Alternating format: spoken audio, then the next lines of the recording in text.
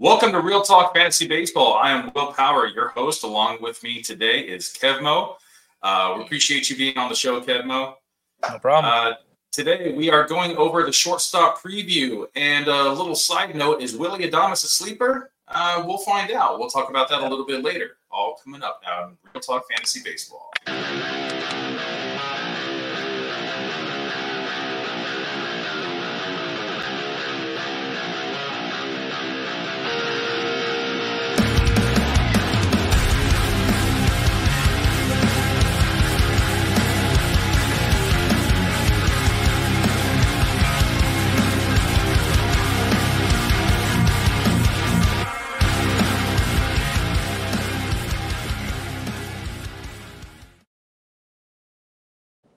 All right, thank you everybody for joining the show. Before we start, please hit that like and subscribe button. There's also the QR code in the top right corner. You can scan that with your smartphones, and you can follow us on all of our social medias. If you prefer to listen on Spotify, we always upload our YouTube and our Spotify episode at the same time, Friday mornings, early Friday mornings for those early risers. And let's get right into it. Dude, I don't know how you feel about this, but Bobby Witt Jr., going the first shortstop overall, and he's a top 5 in ADP. That's a little crazy for me, man. I feel like he looked amazing last season, but it's just, dude. I feel you. Something just doesn't feel like it sits right. I had him in a league last year, and for some reason, it just felt like it was super quiet what he did. Like maybe because he plays for the Royals or something. I don't know, but it was that could be it. End of the season, I was like, dang, this guy's kind of a stud. Like he came out and did some things, and it's pretty cool. But I was like talking to my dad. We were like looking at stuff, and he was like, yeah, man, Bobby Witt in the top 5, and I was like, wait, say that again. Bobby Witt in the top, I just feel like for some reason it doesn't sit right to have him in the same company as some of those other guys that are up there. Right, like Mookie Betts or Freddie Freeman, it's like guys that are already established that we know are studs because we've seen them be studs for years now. And then Bobby Witt kind of comes out of nowhere, a super young guy that plays for the Royals, and then he's a number 3 pick overall. That is just crazy to me. I get it. He was amazing last year. 76th percentile in quality of contact, 74th percentile in exit velocity, 89th percentile on max exit velocity. All this, and he underperformed his expected stats. His expected stats actually look better than his actual numbers. But still, man, it's just sometimes I just don't trust the younger guys as much as I. Sure.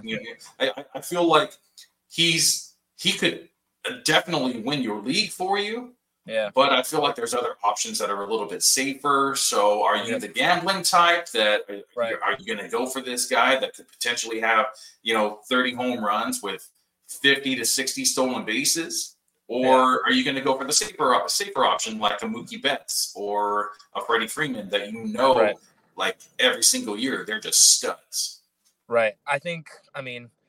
I feel you with it. I think that, I was looking at some of his stats and some of these things, and I'm thinking, looking at these, it's like, man, if you're not the gambling type, after I say some of these, you might say, I don't know, I might be the gambling type, because he was the only shortstop to go 30-30, and one of three to only go 30-30, which is, that's one of 3 total players to go 30-30, only shortstop to go 30-30. I messed that up, but it came out right, and it's like, whoa, that's kind of crazy. He also beat Trey Turner in 4 of the 5 counting stats. Only one that he didn't was, I think, runs. He was short on runs by like 5. Other than that, he beat him at all the other stuff. Average, home run. If you're comparing him to those kind of guys, it's one of those things where you're like, man, is this guy the real deal? So I will say this. I feel you. There's guys with higher floors that are a little bit safer. You don't know if he's going to be able to do it again, but you might kick yourself in the butt for passing up on him if he ends up doing his thing again. But I will say this, like you said, I think just in the top 5, I'm going to end up kicking myself in the butt because I don't think I can take him that high. Top 5 is not where it's at. If for some reason I'm mid to later in the draft and he falls because everyone's thinking the same thing I'm thinking, then I might say, all right, let's play ball. But in the top 5, I'm going to go with someone a little safer, I think. I agree. Maybe at like the round 1-2 turn, maybe then I would take a guy like Bobby Witt.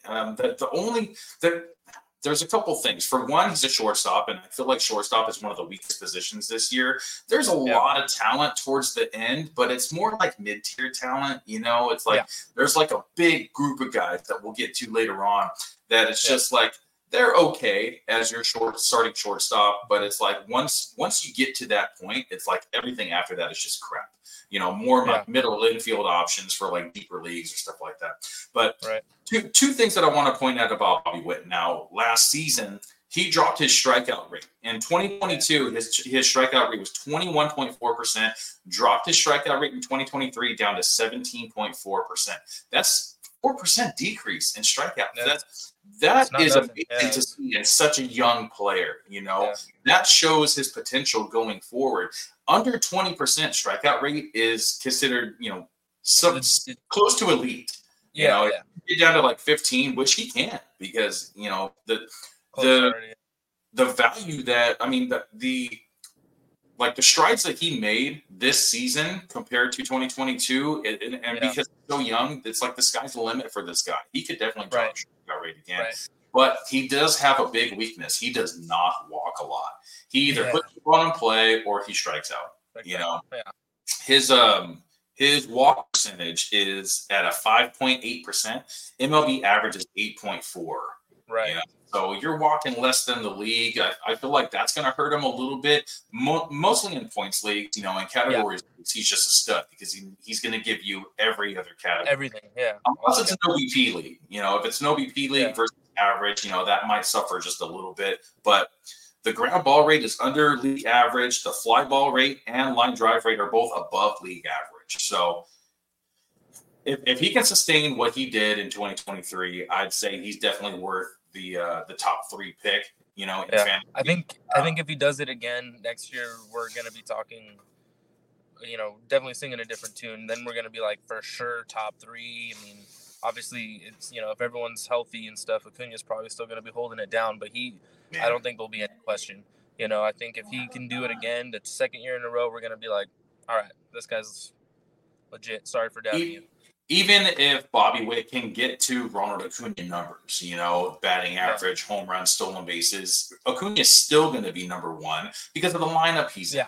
Bobby Witt is in one of the worst lineups in baseball, and Ronald Acuna is in one of the best lineups in baseball, if not the best in baseball. Yeah, just makes all the difference for sure. That counts for a lot, man. That really counts for a lot. Absolutely.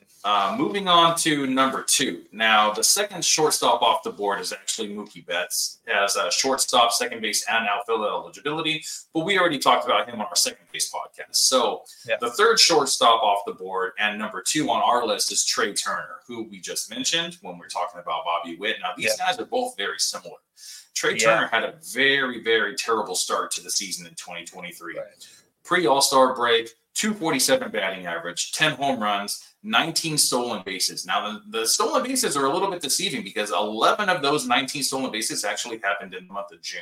So in March, April, May, he actually didn't really show too much speed on the base pass. But I think it's also because he wasn't really getting on base a lot. Post-All-Star break, 292 batting average, 16 home runs, 11 stolen bases. Now, that's more of the Trey Turner that we've seen in the past. And I don't know about you, man. Let me just ask you real quick. Is Trey Turner back? Do you think that last season was kind of just like him, growing pains, going to a new city, a new team? Yeah. And towards the end, he kind of became himself. And do you think that's him going forward? Yeah, I think, maybe he's not quite the exact top tier that he is, but I think he's more he's closer to that than he was at the beginning of last season. And I think it was part of the WBC too. I mean, that's extra games that mean something that he played, and he probably had a little bit of like a come down from that, and then just new city, all that stuff. And I feel like all that kind of plays a role. And then the second half of the season kind of shows you exactly what you were saying, where I think he was already getting back on track to more of the Trey Turner that we expect and that we are used to. And I definitely think that there's some things like I saw that he hit his worst against lefties this past season than he has ever done. So I mean, that's one season. That's something that, can adjust back, and I think that alone can help with more things. And then he he also had a lowest pull rate of his career, which is definitely just an easier adjustment for the offseason, where he can come back and start hitting those bombs that we're more used to, which again he started to do in the second half of the season. So I wouldn't expect him to come out as, I wouldn't say he might start slow again, but I don't expect him to start definitely as slow as he did last year. So I would say he's back, and I'm pretty excited for Trey Turner. I feel like last year he was going like what we were talking about with Bobby Witt, and then now Trey Turner's going lower, and he's the kind of guy that you're saying is the guy that we're used to, the veterans who we've seen him do it before. You might be getting Trey Turner at a discount, and I mean, yeah, his current ADP is 12, which is right at the end of the first round. And we were talking about Trey Turner as a number 1 overall pick last season, even the season before, because of his plate discipline and his quality of contact, a little bit of home runs that we get from him, and the stolen bases, the run totals, the RBIs. He's in a good lineup. He's batting in Philadelphia, which is a great ballpark to hit in.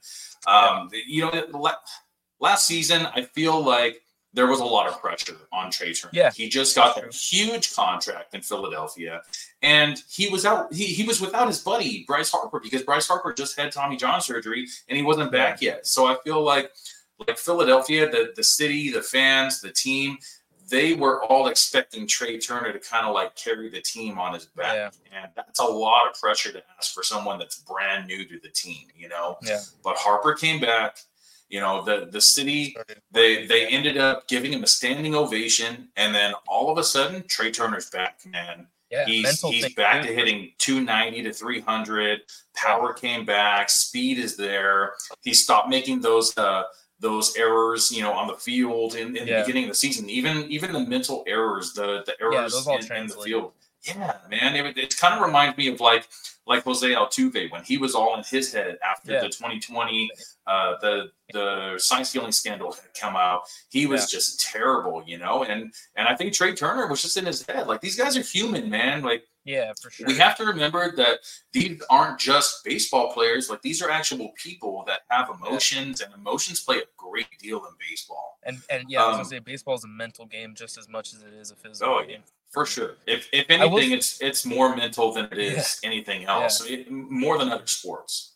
Oh, for sure. You fail more often than you succeed. So, I will say this, dude. Like, he still pulled off 30 stolen bases, which, I mean, when you're looking at the top tier guys, it's not like it doesn't, hold the same amount. But he still had 30 stolen bases, and to look back at how slow he started, couldn't even get on base, let alone try to steal. Like, I think he's gonna have a chip on his shoulder, because he was known as like one of, if not like the stolen base guy.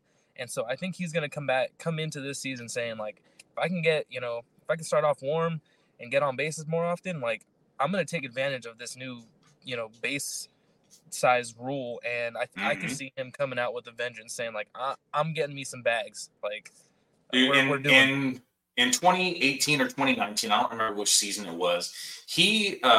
He actually said before the season starts, I'm trying to get 70 stolen bases this season. Now, this is before it had ever been done before. Ronald Acuna is the first one to actually hit that, 40 home runs and 70 stolen bases in a single season. Trey Turner was actually calling that he was going to make 70 stolen bases a few seasons ago. Now, he can actually do it too, because he's up there with sprint speed. For sure. The question is, can he maintain this batting average? Now, in my opinion, his career batting average is 290 something, 298, I believe it is. He's batted 298 or higher in the last 4 seasons in a row. He finished the last 2 months of the season a lot closer to his career numbers. So I feel like coming off of that, the last 2 months of last season, I feel like he's going to go into this season prepared, ready, and he was in that division before. He was with the Nationals, when he first started coming out. So he's played in that ballpark multiple times, numerous times playing in that division. So now he gets to play there all the time, and it's known as a hitter's ballpark. ballpark. So I feel like there's no reason why Trey Turner can't come out and just be the old Trey Turner that's going to bat 300 with 25 to 30 home runs and potentially 50 to 70 stolen bases. That's a big gap right there. But we know that, you know, he can. Stolen bases are the thing where it's like you have to commit. You have to just do it. You know, it's not like runs and RBIs that just come.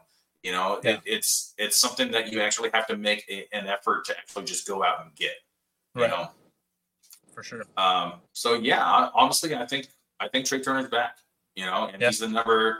It could be between him and Bobby Witt as the number one shortstop for next season.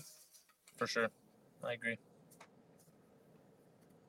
All right, moving on to the number 4 shortstop off the board and number 3 on this list. And former Dodger, Corey Seager, World Series MVP.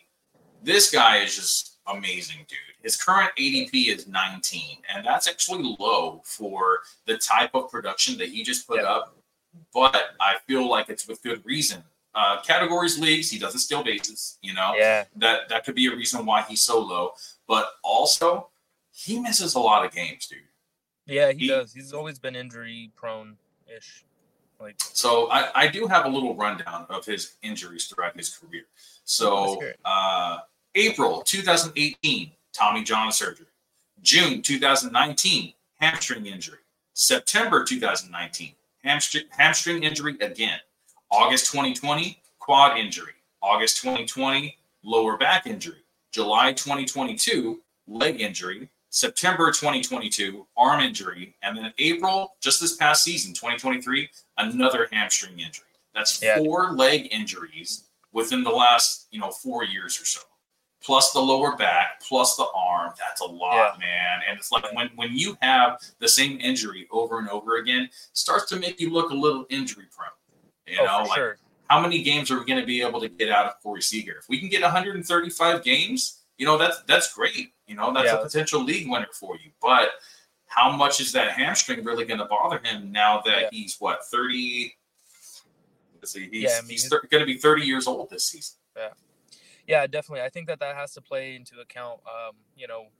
I think, and again, we were talking before the show, like roster construction wise, like there's a couple guys injury wise or coming back from injury. That Seager, when he's on the field, is going to be a stud for you. But it is that question is if and how often is he going to be on the field? So, if you're going to take a Seager, I back you 100%. That's a guy that I think, you're going to feel comfortable having, but you have to have, kind of have to have a bit of a backup plan. So when you're going with exactly what I was thinking, man. Yeah, it's like your middle infield spot needs to be not just like I got a middle infield spot. This is a guy that I might need to rely on because you don't know how many games you're getting out of Seager. So think about that later with one of these other guys that could be filling in for him. You don't want another guy who's kind of injury prone. You might want to get someone who's, just going to be on the field for you because, like you said, Seager has the potential to be the league winner for sure. Maybe not as much in categories league without the stolen bases. But, I mean, what if he has another one of these nagging hamstrings, which, like Will just pointed out, has been, frequent for him. And, I would say he is injury prone. I mean, I was kind of trying to be nice, but I think the guy is. It's just too many. I mean, you listed too many, unfortunately, Yeah. And that's a lot, unfortunate. Man. Yeah, it's unfortunate because hitting, that guy's a good hitter, dude. He's just pure good hitter and he's great. That was a lot of negatives, but let's go into the positives now. So Corey Seager, he is between the 90th and 98th percentile in 10 different stat test categories. K percentage under 20%, walk percentage above league average, career high exit velocity 93.3 miles per hour. As a shortstop, you don't really see shortstops hitting the ball that hard, man. And he's a line drive hitter. If he elevated the ball a little bit more with that type of exit velocity, we could see 45 to 50 home runs from Corey Seager in a full season. Now, the problem is he played 119 games last season. So that's a lot, man. That's nowhere near what it takes to be considered an MVP, which is what he was on pace to be. Like, if there was no Shohei Ohtani, Corey Seager would have probably won MVP last season for the American League, and that's with missing 40 games. Like 40 games. Yeah, that's crazy. It's crazy to think. 327 batting average, 390 OBP, 1,013 OPS. That is so hard to maintain, dude. When you play, even only playing 119 games, if you can get your OPS over 1,000 by the end of the season, my God, dude. Yeah, you're a stud. Yeah. That's like baseball god status. Right? Yeah. 33 home runs, 42 doubles. 42 doubles in 119 games. Imagine if this guy played the whole season, dude. Yeah. Crazy. 91 runs, 96 RBI. Yeah. He was on pace for 44 home runs, 120 runs, and 125 RBI. Crazy. Man. I mean, can we get a full season? Can we get a full season? So he's only played 150 games in one season since he's been called up to the majors. Actually, I'm sorry, twice in his career, 2022 and 2016.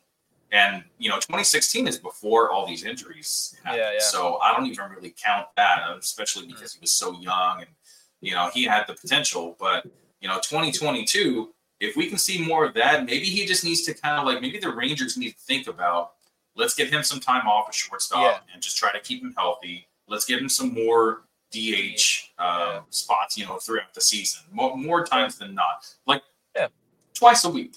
Let him play shortstop 3 or 4 times a week, and then give him DH twice a week. He's already not an Iron Man, so it's not like you're screwing him up and taking these starts away from him type of thing. You're still letting him DH and stuff. I think he'd rather just have a longer season than be playing shortstop. You know what I mean? Yeah, so that was the end of Tier 1. We got Bobby Witt Jr., Trey Turner, and Corey Seager. Now, moving on to, let's see, Tier 2. So Tier 2 only contains 2 guys, in my opinion. So first guy we got to talk about, Francisco Lindor. Now, Francisco Lindor used to be, considered a top shortstop in the league. And for a little while, he was kind of falling off a little bit, but now it's he's trying to get back into it again. Maybe the move from Cleveland over to New York, maybe it hindered him a little bit. Yeah. But now it's man, this guy kind of came out of nowhere again. Dude, he's been playing like the Lindor of old, and he's only 29 years old. I know. It seems like he's a little bit older because he's been around the block a few times, But 29 years old. Talk about looking at the stats and thinking, man, where was I last year? I feel like he had such a quiet, really good season. He was, when you're getting overshadowed by guys like Bobby Witt and Ronald Acuna, that's going to happen. I feel like the same thing happened when Judge hit his career or the record-breaking home runs.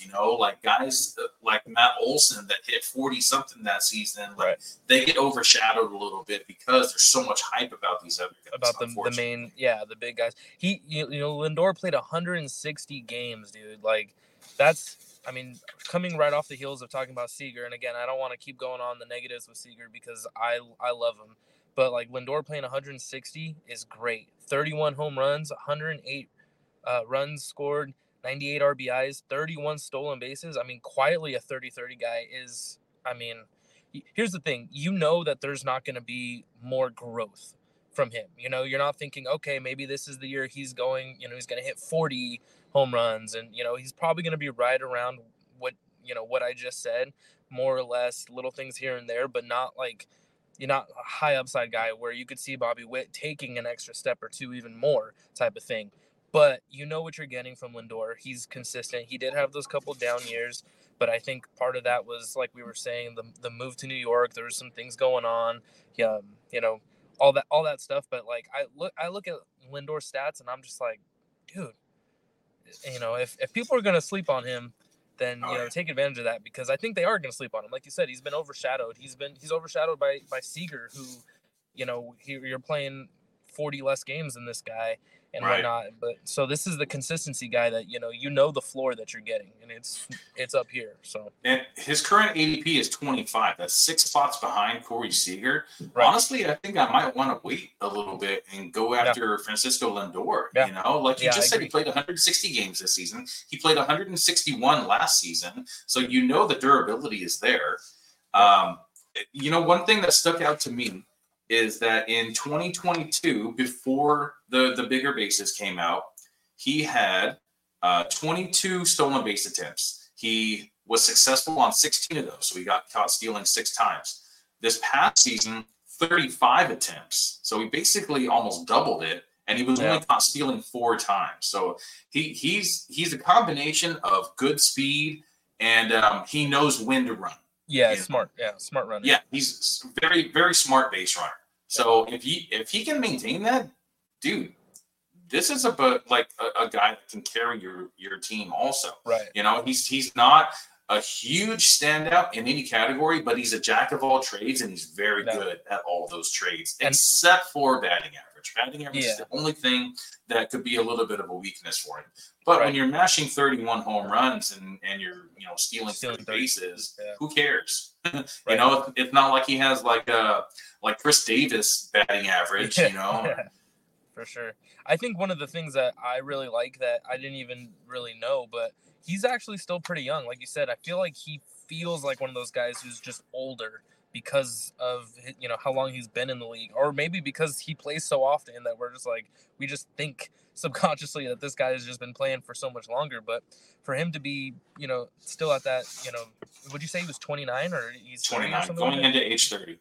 Yeah, I mean that's legit. That's still prime. That's still the prime of his career. Yeah, 100%, dude. And these guys don't really start slowing down until probably like age 32. Most of the time, kind of on average. The batting average used to be a little bit better from Francisco Lindor, but I feel like as he's gone on through his career, you know what you're getting. Lindor is pretty simple: 260-ish batting average, 30-ish home runs, 200+ runs and RBI. And now with his increased stolen base attempts, you're probably going to get 25 stolen bases at least also. Yeah, I agree. I like it. High floor, low ceiling, but this is a safe guy that that you can trust while drafting. And not a boring safe guy though. That's what's cool about it. Exactly. It's a fun safe guy. So I like him a lot. There's some of the other boring safe guys towards the 100%. End of the draft that we can talk about also. We'll talk about it, All right, moving on to the next guy, Bo Bichette. So the 6th shortstop off the board, 5th on our list. Something was definitely up with Bo Bichette last season, man. Yeah, his batting average still looked really good, but everything else just kind of declined, especially the stolen bases. And it's not just the stolen bases, but his sprint speed has slowed down a lot also. And he's only, 25 years old? Yeah, I'm really surprised to see his sprint speed go down so much. Yeah. I feel like I don't know. For some reason, I don't want to put this on him. It almost feels like a little bit of like an effort thing, which is like crazy because I feel like on some plays I see him and it's like it's a different player. Like he's going more all out more often than not. And I mean, I don't want to put that tag on someone because I don't know him. I'm not in the clubhouse or whatever. But there's just some times where I feel like it's a different Bo Bichette out there running the bases or whatever. And then sometimes it's not as much there. So I hate to speculate, but I do feel like with how young he is and how much his sprint speed was in the past, like I feel like he has that potential, and I don't know why it's not there as frequent or. Now the question is, last season he was getting drafted in second round, I believe, like the middle of the second round, close to the end of the second round. Now he's still close to that. His ADP is 31. Yeah. Are you taking him at number 31? I'm not. No, I don't think I am either. I'm looking at his sprint speed. In 2019, he was 83rd percentile in sprint speed, and then 2020 it was 70th percentile, and then 74th, and then 53rd, and then now in 2023, 42nd percentile in sprint speed. Now I'm wondering if maybe something's wrong with his legs, or does maybe. or something, but he's just not running like he used to. And dude, that was a big part of his game. The stolen bases. Yeah, for sure. In 2021, he had 25 stolen bases. Just a year later, he only had 13, and then last season he only has 5. 5? That's crazy. And 5 in 8 attempts. He was caught stealing 3 times. So I don't know, man. There's a lot of plantar fasciitis going around the league. You hear about that a lot. So that could be a potential thing. I don't know, but and you know what? That's something that flares up too. So that could honestly be like, and again, that's like. I hate to put that tag on him of like the effort thing, but it could just be like there's certain periods or stretches of time where it's flaring up on him. So it might look like he's not trying as hard because it's just hurting him, Yeah, it's true. It could be a thing. He did miss some time in August with a foot injury. It was an undisclosed foot injury, so it could possibly be plantar fasciitis. Carlos Correa also has the same thing, and he's missed time because of that also. Justin Turner, the list goes on and on. He only played 135 games last year, 306 batting average, which is great. You can always count on Bo Bichette for batting average. 20 home runs, 69 runs, 73 RBI, only 5 stolen bases. Right. That's the thing that kind of like brings down his potential a lot. Like if he's not going to run. If you're only a 20 homer, 306 batting average guy with no stolen bases, like you're not that valuable, and you really shouldn't be going at number 31 overall. That's what I'm saying. I feel like he should be in the talked about where we're saying like one of the safe guys, but like he's right now a boring safe guy, and that's not 3rd round or even 4th round. But I mean, at back into the 4th, I guess maybe just because of the high upside. But like I'm with you, 3rd round just feels like way too pricey for a guy like you like. With what you just said, I mean, it's really just 20 home runs and decent and good average. Like, not a lot of I mean, I don't know. At such a high price tag, I feel like he's not really worth it, in my opinion. He's not. Yeah, I agree. All right. That was tier 2. So I'll put that back up there again. Francisco Lindor and Bo Bichette. Now we move on to tier 3, and there's only 2 in this one also. Xander Bogaerts and O'Neal Cruz. Now, if you're wondering why Elliot De La Cruz is not on this list, it's because 2 shortstops are actually going before the next guy, Xander Bogaerts, and that would be Gunnar Henderson and Elliot De La Cruz, and both of those guys were on the Third Base podcast that we've already done. So now, one thing that I think is kind of weird that I do want to bring him up right now. So I have C.J. Abrams in tier 4, but ADP has him at number 51. So he's actually the 6th shortstop. I don't really understand that, dude. Like, 18 home runs. I think categories. 47 stolen bases. Like, I understand that, in Roto and categories leagues, but still, if a stolen base specialist with nothing really else going for him, 18 home runs with a 245 batting average. Like, how is that number 51 overall? Yeah, no, that doesn't make any sense to me. That's 4th round. That's beginning of the 4th round. Yeah, I think there's a lot of upside, and like we were saying, categories leagues that kind of like play into that. But I'm with you. I think C.J. Abrams, he looks like it could be promising. It looks fun, but I do think that we are overvaluing him, or people are, and we're not overvaluing him a little bit. I think that the average is just the stolen bases jump off the page, but you also got to think of team context. I mean, look at the boys that he's playing with. Like, that's got to play into account too. I'm not as high as on Abrams. Like, I think you said what, like 6th or something like that, shortstop. Yeah. I'm not putting him at 6 for me. If you want to take, I feel like if we're talking about risk reward type of thing, he's more on the risky side, if you ask me. I totally agree. Maybe in Roto, where the total count of everything kind of like counts at the end, and you're not doing like a week by week type of thing. That makes a little bit more sense to take him, because of the 47 stolen bases. But he played 151 games, which is almost a full season, and he only had 83 runs and 64 RBI. Now, I believe it was in June or July, the Nationals moved him up to the leadoff position, and he thrived in the leadoff position. And he was doing much better in the second half than he was in the first half. And a lot of that has to do with the stolen bases. The first 3 months of the season, he was batting in the bottom half of the Nets lineup. He only had 5 home runs and 9 stolen bases. After being moved up to the leadoff position in July, he batted .327 with 3 home runs and 16 stolen bases in July. A .223 batting average with 4 home runs and 13 stolen bases in August, and .221 batting average with 4 home runs and 7 stolen bases in September. So that .327 batting average, that one is the outlier. That's the one that you can basically say, I don't trust them.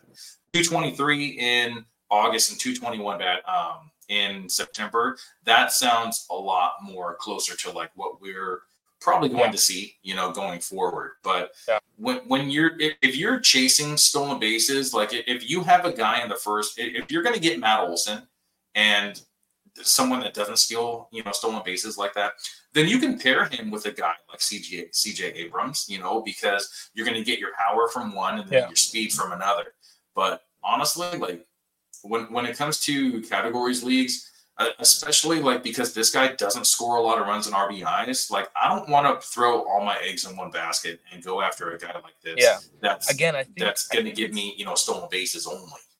Right. I think it's all about price too. It's like, I think that pairing sounds great if you're able to get Abrams like later, if he's like one of the guys that ends up being like, middle infield guy or, utility, depending on your format or whatever, someone who's kind of just almost like more of like a filler. I get that he has high upside, but I just feel like the price tag is way too high for a guy that is like going to be helping out your stolen bases because you got someone like Matt Olson. It's like, how are we paying so high for him when like that's almost all he brings to the table? Like, I mean, 18 home runs is not horrible, but it's just, I don't know. If he makes me eat my words, I'll be on here next year and I'll say, all right, CJ Abrams, my bad, like did your thing. But I don't know, man. It's the home run thing, like 18 home runs. It's like there's like 23 to 24 weeks in fantasy baseball, and that's not even 1 home run per week. Yeah, if you're not giving me at least 1 home run per week, it's like I really don't want anything to do with it. I'm not counting on you for home runs. Yeah, especially because of that price tag. Like that's way too high of a price tag to go for a guy. Like you can get Nico Horner a little bit later, and at ADP 62, and it's basically the same guy. And I feel like the Cubs are a better lineup than the Nationals are. I agree. I'm with you. So, was CJ Abrams and I'm Maricopa County. I'm County Recorder Stephen Mitchell. Let's see. Moving on to the next guy, O'Neal Cruz. Now, this is the guy that we got to talk about, man. 7th shortstop on our list. Huh? This guy's interesting. Yeah, dude. There are so many comparisons between Elly De La Cruz and O'Neal Cruz. They are really tall dudes. So, okay, O'Neal Cruz is 6'7", Elly De La Cruz is 6'5". O'Neal Cruz, 215 pounds. Elly De La Cruz, 200 pounds. O'Neal Cruz, 29.8 feet per second sprint speed. Elly De La Cruz, 30.5 feet per second in sprint speed. That's less than 1 second, or less than a foot. Yeah. Exit velocity, 91.2 for Elly, 91.9 for O'Neal, 119.2 max for Elly, 122.4 for O'Neal.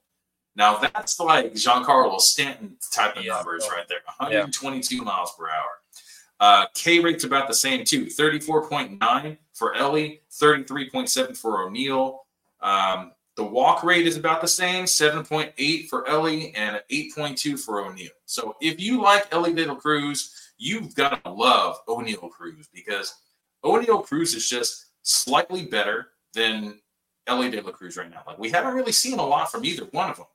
Right. But so ADP wise, what do you have that in front of you? ADP for O'Neal Cruz is at 70. Elly De La Cruz is at 58.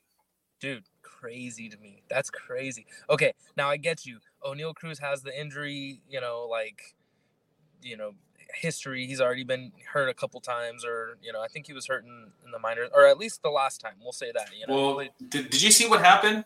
He had a collision at the plate. Yeah, and again, that's not something you can bank. That's what I was going to bring up. He's got the injury thing that he's just coming off of the injury. So people are like, "Oh man, he was just injured," but like you can't you can't like say that he's gonna get injured with a collision at the plate. Like that's not something that you can like. That's not like a soft tissue thing. Like he's pulling up lame all the time or whatever. This is. I don't know. I think that them having 20-ish spots between them and ADP is crazy. Technically, we've seen more out of Ellie just because O'Neill hasn't. We got robbed of his year last year, only like 9 games in or something. But at the end of O'Neill's 22 season, he was showing a lot of promise. And then the 9 or 10 games, whatever he played at the beginning of last season, again, showing a lot of promise. I feel like I would almost be okay taking them flip-flopped ADPs personally. I mean, I get it. Team context too. I think the Reds are a lot better than the Pirates, but at some point, like players play, and I think that like O'Neill he's got that dog in him. I'm not saying Ellie doesn't. But O'Neill is just something about him, dude. Like, yeah, the biggest thing that I saw from Ellie De La Cruz, I don't know if you watched our third base preview that we had, but yeah. Ellie De La Cruz's ground ball rate is above 55%, where league average is about 44. O'Neill Cruz, his ground ball rate was at 44%, which is right in line with MLB average. So yeah. This guy's going to hit a little bit more line drives, more fly balls, which means more home runs. Now, Ellie De La Cruz, a lot of his home runs were moonshots, but that's because he hits the ball so hard, and the launch angle was there. But when you're hitting the ball on the ground more than half the time, it's like that's going to put a damper on your value big time. I think for next season. Yeah. Go ahead. I was just going to say, it might also be the stolen base thing. Like, we've seen Ellie now at this point steal. I mean, how many games he played? 98 games or something? Mm-hmm. And he stole 35 bases. I mean, that's pretty impressive. So I will give him a terrible batting average. Imagine if he gets batting average up a little bit. If he can pull that up. And again, he might hit a sophomore slump, or he might come out and be the dude. So I think there is that. There's some things that we've seen a little bit more out of Ellie, I guess more recently you could say, but I don't know. I think that, like you said, there's just so many comparisons that for them to be 20 spots away in ADP just feels like they're the Spider-Man meme. They're pointing to each other. Like yeah, basically. They're basically the same, dude. Like basically the same. The one thing that I got to give to Ellie though is that he has third base and shortstop eligibility. Yeah, whereas O'Neill Cruz only has shortstop. But third base is one of the deepest positions in the league right now. So having that third base eligibility, I mean, it helps, but it's not to where the point where it's like the position is so scarce that you really need to go and look for a third baseman anymore. There's lots of options towards the end. All right, that was O'Neill Cruz. Moving back over to Xander Bogaerts. So Xander Bogaerts is the 12th shortstop off the board. No, I'm sorry. The 12th shortstop off the board is actually Matt McClain, who we already talked about in our second base preview. So 13th shortstop off the board is Xander Bogaerts. Now, he's the 8th guy on our list that we got to talk about because of, position eligibility. Yeah. So Xander Bogaerts, I feel like he had a typical Xander Bogaerts season. Good batting average, decent home runs for a shortstop, 83 runs, 58 RBI. That's the one that's a little bit low for me. Yeah. But, the 285 batting average and 19 home runs, it's fine for a shortstop. Like, I'd still be happy with Xander Bogaerts as my starting shortstop for this upcoming season. Yeah, I don't get it. He finished the year strong too. Didn't he get hit like twice in the wrist or something like that, or at least once? Like he missed some time because of an injury, I believe. Last season he played 155 games, so he was there basically the whole season.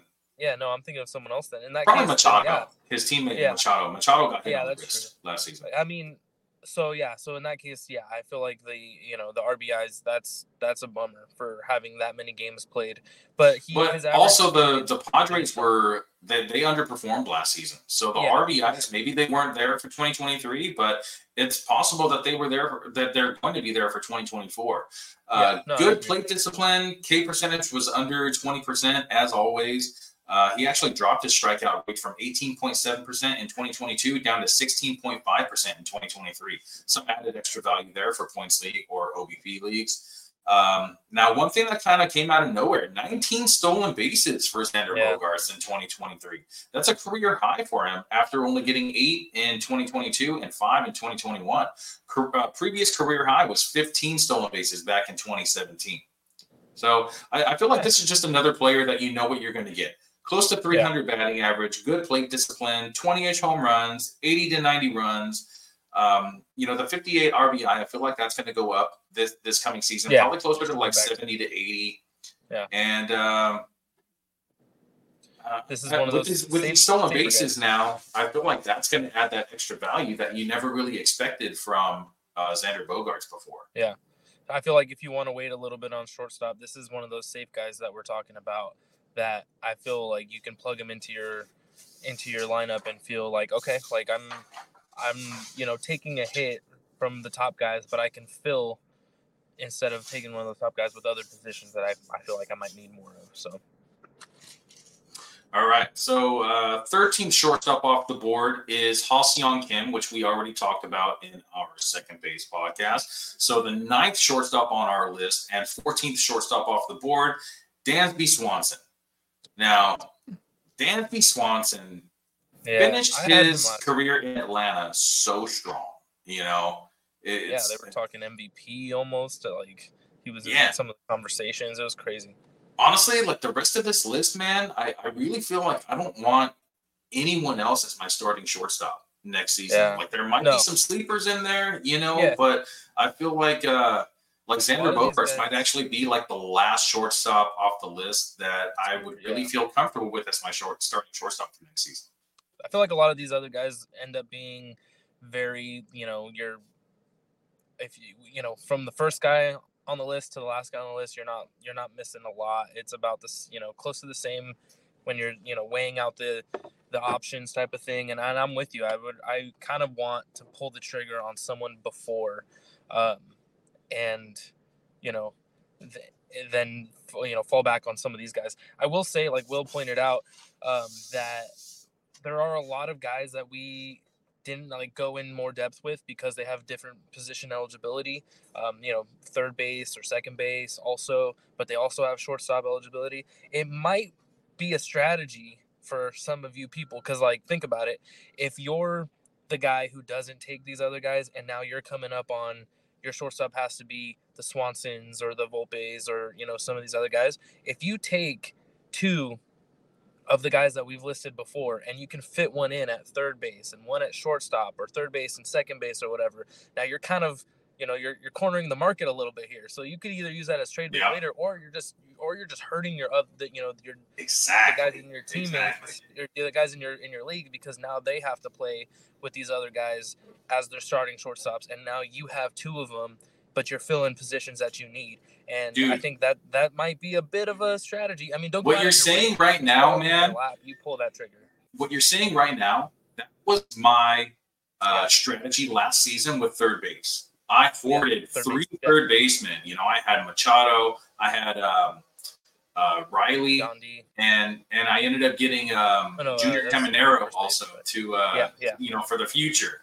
So that way no one else could get them. And I was thinking all right. I thought you had one more too. I did, but I traded him away. That's right. I don't remember who it was, but I remember it was another top. Oh, actually, I had Max Muncy also. That's right. I traded him. I think I traded I traded Logan Gilbert for Max Muncy.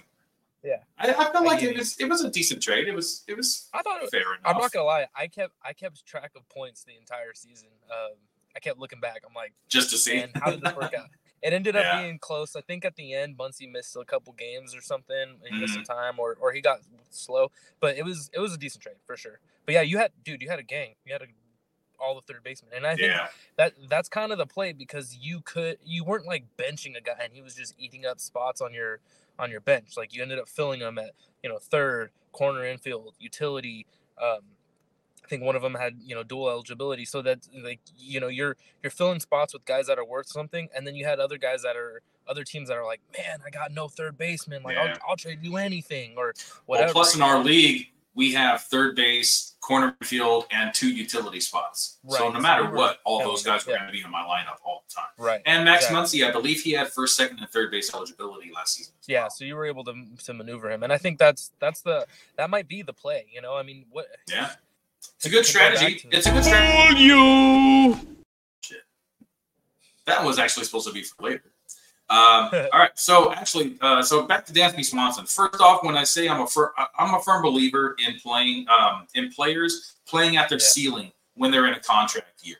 You know, I've said that multiple times before, and Dansby Swanson actually did that with Atlanta in 2022. His final season in Atlanta, 277 batting average, career high, 25 home runs, second highest of his career, 99 runs, career high, 96 RBI, career high. 18 stolen bases, career high. Previous was only 10. Now, going into 2023, his first season with the Cubs, 244 batting average, 33 points lower.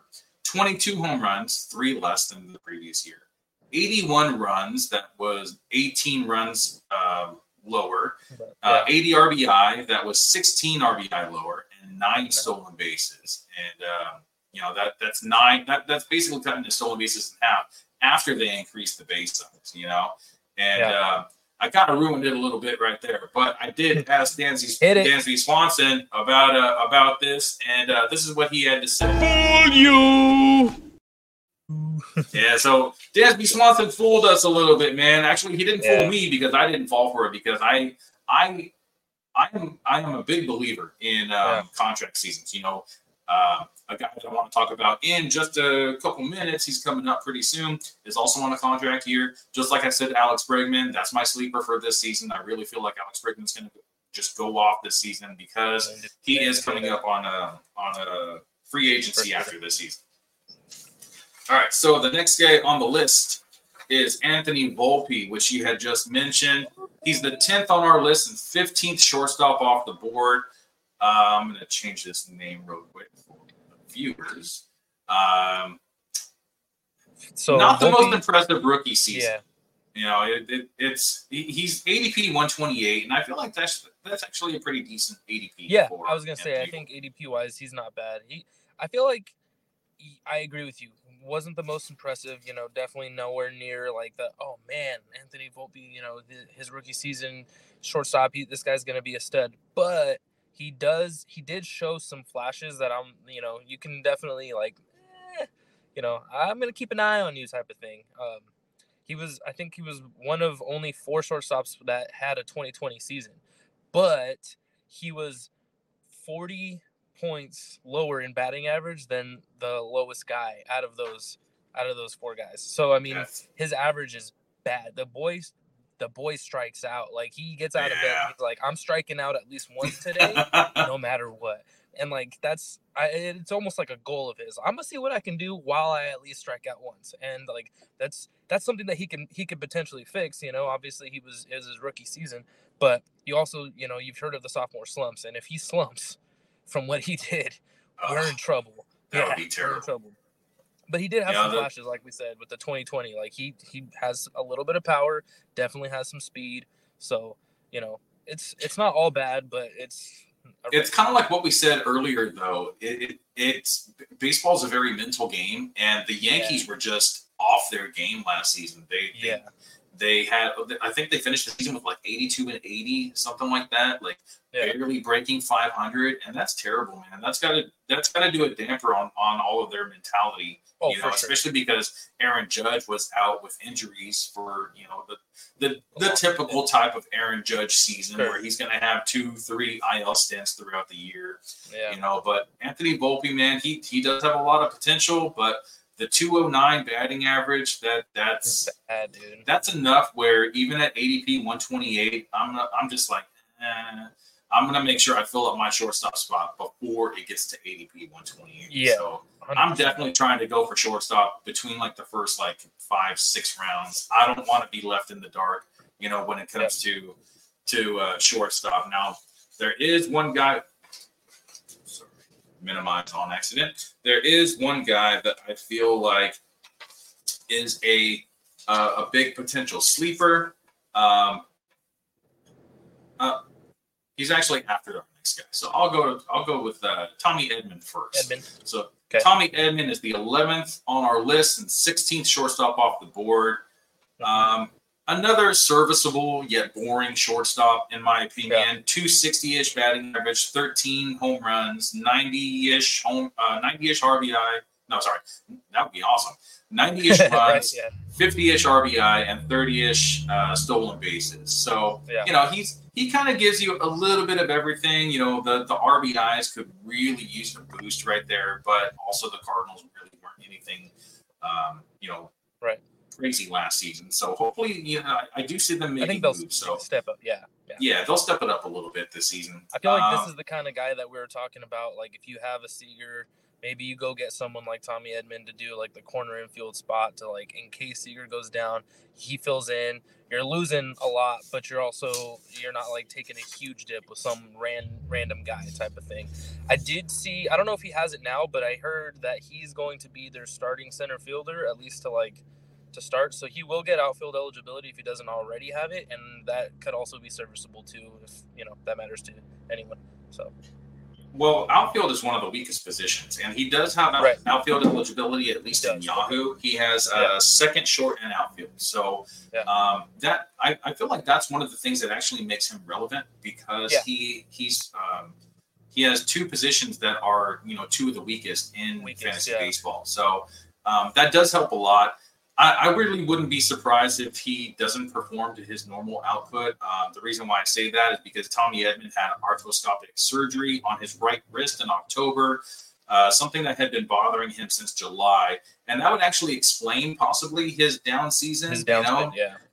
But, how is he going to come back? Is he going to come back, back to normal, the normal Tommy Edman? That's maybe, a little bit higher batting average, 15-ish, home runs, and a good amount of stolen bases. Like, the wrist surgery is not going to matter when it comes to stolen bases. He's definitely going to still have the decent plate discipline.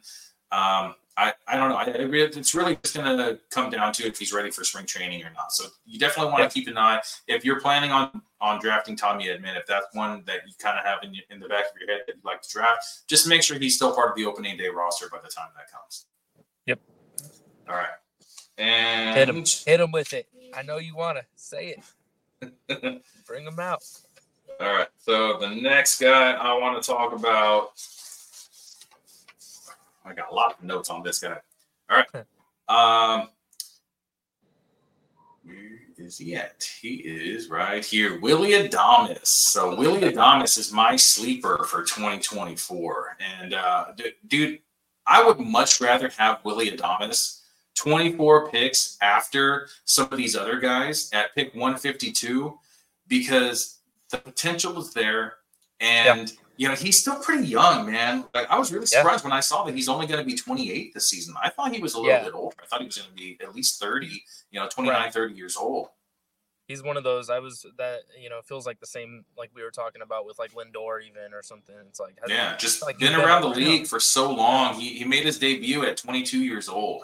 And when guys come up, especially because he's already played for two teams, there was a big trade between the Rays, and him going over to Milwaukee. And there was so much hype about him because he had been very vocal about saying that he just doesn't like the batter's eye in Tampa Bay.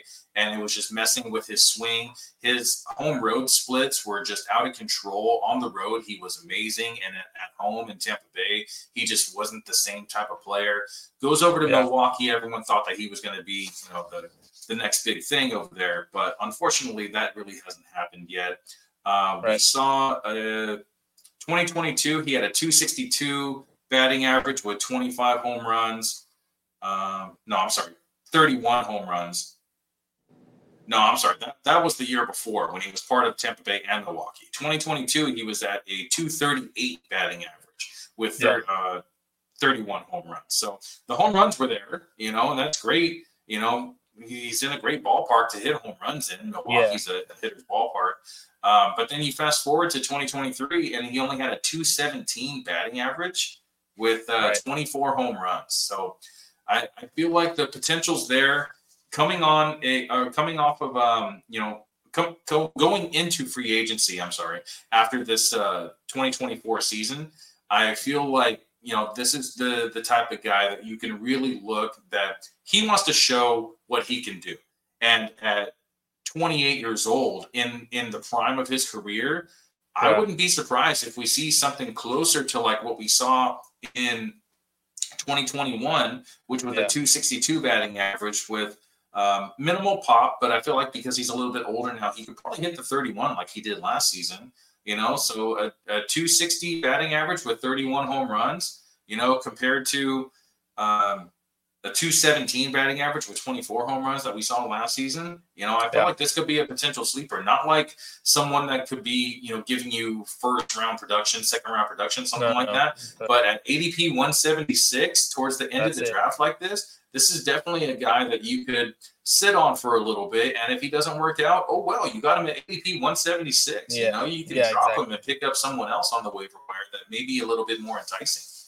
Right. I think cost, like we've, theme of this episode, I feel like I keep saying is like cost wise, I think you can get good production for him. And especially at that cost, it just feels like that's the kind of thing that you want to kind of think about when you're, maybe you do miss out on some of those top guys, or, someone else has the strategy that you have and they reach for guys and, you're getting left with some of the middle pack, like the Swansons. And then, you missed out. Don't reach for one of those guys just to fill a shortstop spot. Maybe you make the rest of your team stacked, and then you go get a guy like Willy Adames and hope that you hit the upside of him. The other guy that I think you were going to maybe bring up too, and I like, is Thairo Estrada, and I think he kind of fills that same mold. Not quite as much upside, especially with the home runs, but I feel like he's the kind of guy that you could also fall back on. And for the price that you're going to get him at, I feel like you might get something similar to a Dansby Swanson without having to pay as much, so that you can make the rest of your roster better and, still be balanced. Yeah, so Thairo Estrada is actually going about 30 picks before Willy Adames. And that's actually kind of crazy to me. I didn't even know that. That's crazy. It is super crazy, dude. I don't get it, man, because he's the type of player, honestly, in my opinion, he'll never be my starting shortstop.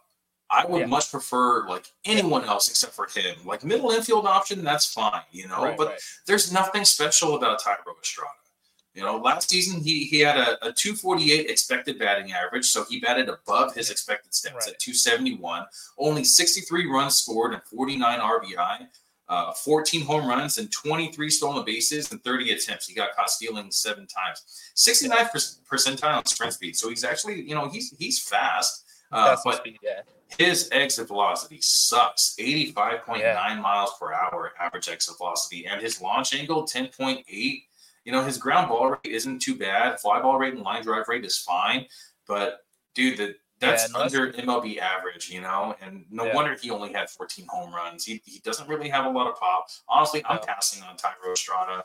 Like there's other guys. I didn't know his ADP was that high. So, I mean, at that, I would for sure pass on him too. I think if he was closer to the Willy Adames, or actually, I almost feel like they should be flipped, and then with that would make so much more sense. Yeah, I agree. I feel like the ceiling for Willy Adames is just so much higher than the ceiling is for Thairo Estrada. I guess the floor is a little bit higher for Thairo Estrada. He might be like a little bit safer option because you don't know what you're going to get from Willy Adames. But like I said, man, contract season, and we saw with Dansby Swanson, take advantage of this contract season from Willy Adames, and then forget about him next year when he signs, a big contract with a different team. Yeah. Now the last guy that we have to go over, and there is so much hype about Jackson Holiday. Jackson Holiday, man. Where do you think he goes ADP wise if they say they announce next week he's on the opening day roster, blah blah blah. He jumps. So his current ADP is 186, which is already high for someone who's not even on a roster right now.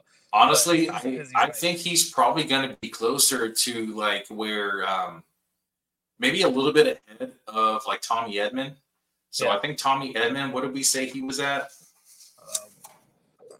Tommy Edman's at 144. So Yeah, actually, I was gonna say I like think 130 he's right probably there. closer to like Dansby Swanson, in between like Dansby Swanson and Anthony Volpe. Yeah, Between I those see that. guys. So It's round just pick all like upside. 120. Dude, a lot of upside though. I- I have Jackson Holiday ranked higher than Willie Damas and Tyro Estrada, and honestly, I think I'd rather have Holiday more than Tommy Edman, more than Anthony Yeah, Volpe and Dansby Swanson. I would All those too. I guys I think see as middle infield options, where Jackson Holiday could be last year's Gunnar Henderson. yeah, or Where better. he possibly, Yeah, because because the Gunner started pedigree is off just so slow. Gunner started off incredibly slow, and then took off. And I just from everything I've heard about Holiday is that the kid is just consistent. He's a pure no BS hitter. Like he's not gonna sell out for this or that. He's just a good hitter. Like I see him maybe not flashing right off the jump, but he's going to put the ball in play. Like he's gonna hit good right off. So if he's on the opening day roster, that's a guy that I'm like, hey, if you want to take a chance on him, I back you 100% because he's the kind of guy that is going to, potentially. I mean, I don't know if you can say win you the league. I guess maybe, but like, he's the kind of guy that you can get at a decent price and be one of those like pretty solid, shortstops for sure. Yeah, that's him on the graphic on the screen right at the bottom, just waving hi to everybody. The little like yeah, he looks a little shy right there, but dude, Yeah. Unfortunately, we don't have Statcast info on Jackson Holiday because they don't track exit velocities and launch angles, stuff like that in the minors. But his ground ball rate, fly ball rate, and line drive rate look really good. Fangraphs gave Holiday a 60 grade in raw power and a 50 grade in speed. That's similar to Matt McClain. And I know you had Matt McClain in our league last season. Matt McClain hit 16 home runs and stole 14 bases in just half a season.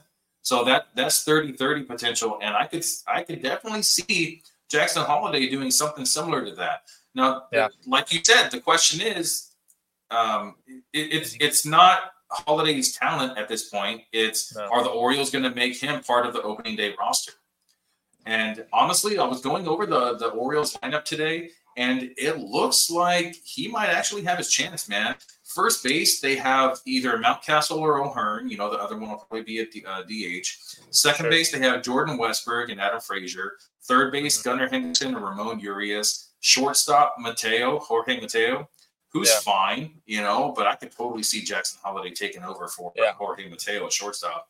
Left field, you got Austin Hayes. Center field, Cedric Mullins. And right field, Anthony Santander. They don't really have a prominent like DH. It might be Mountcastle. It's probably going to be one of those guys just to kind of like give time off to the guys around the infield. But I see Jackson Holiday making the opening day roster. I don't see any point in leaving him down, especially with that draft pick compensation. If he ends up getting Rookie of the Year, dude, that's 2 years in a row that the Orioles would have Rookie of the Years.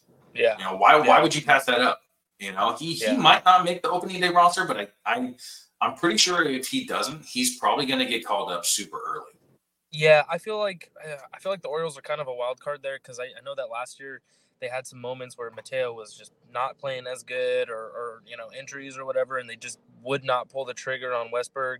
And same thing with the injuries in the outfield, and they would not pull the trigger on Herstad or whatever, however you say his name. Mm-hmm. And for some reason, I feel like they're just a little hesitant on pulling the trigger on some of these guys. Now, Holiday's a different breed. He's not quite, he's above those other guys that I just said, so that might be all the difference. But I also wouldn't be totally surprised if they're just holding their water this whole time just for the right moment type of thing. But I mean, I think just as a fan, just as a storyline, just as the whole nine, I want to see him up there. I want to see him get everyday at bats. From what I hear, he is a monster. Like just such a good hitter, and like you want those young guys hitting.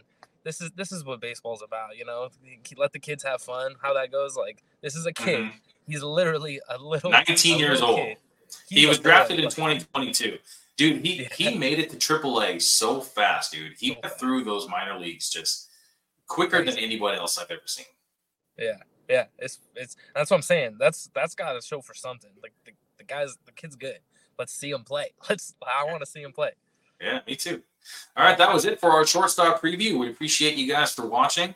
Make sure you hit that like and subscribe button. Next week, we'll be back with our outfield preview, starting our outfield preview, because it's probably going to take a couple episodes to get through because outfield is just so big.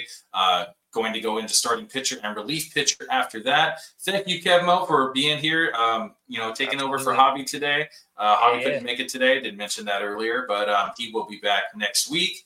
Again, please hit that like and subscribe button. You can scan that QR code in the top right corner to follow RTB on all of our social medias. And also, hopefully, if you've reached the end of this video, if you want to be part of our fantasy league, we are actually going to be starting a fan league, a categories fan league, and I will be starting that tonight or tomorrow-ish.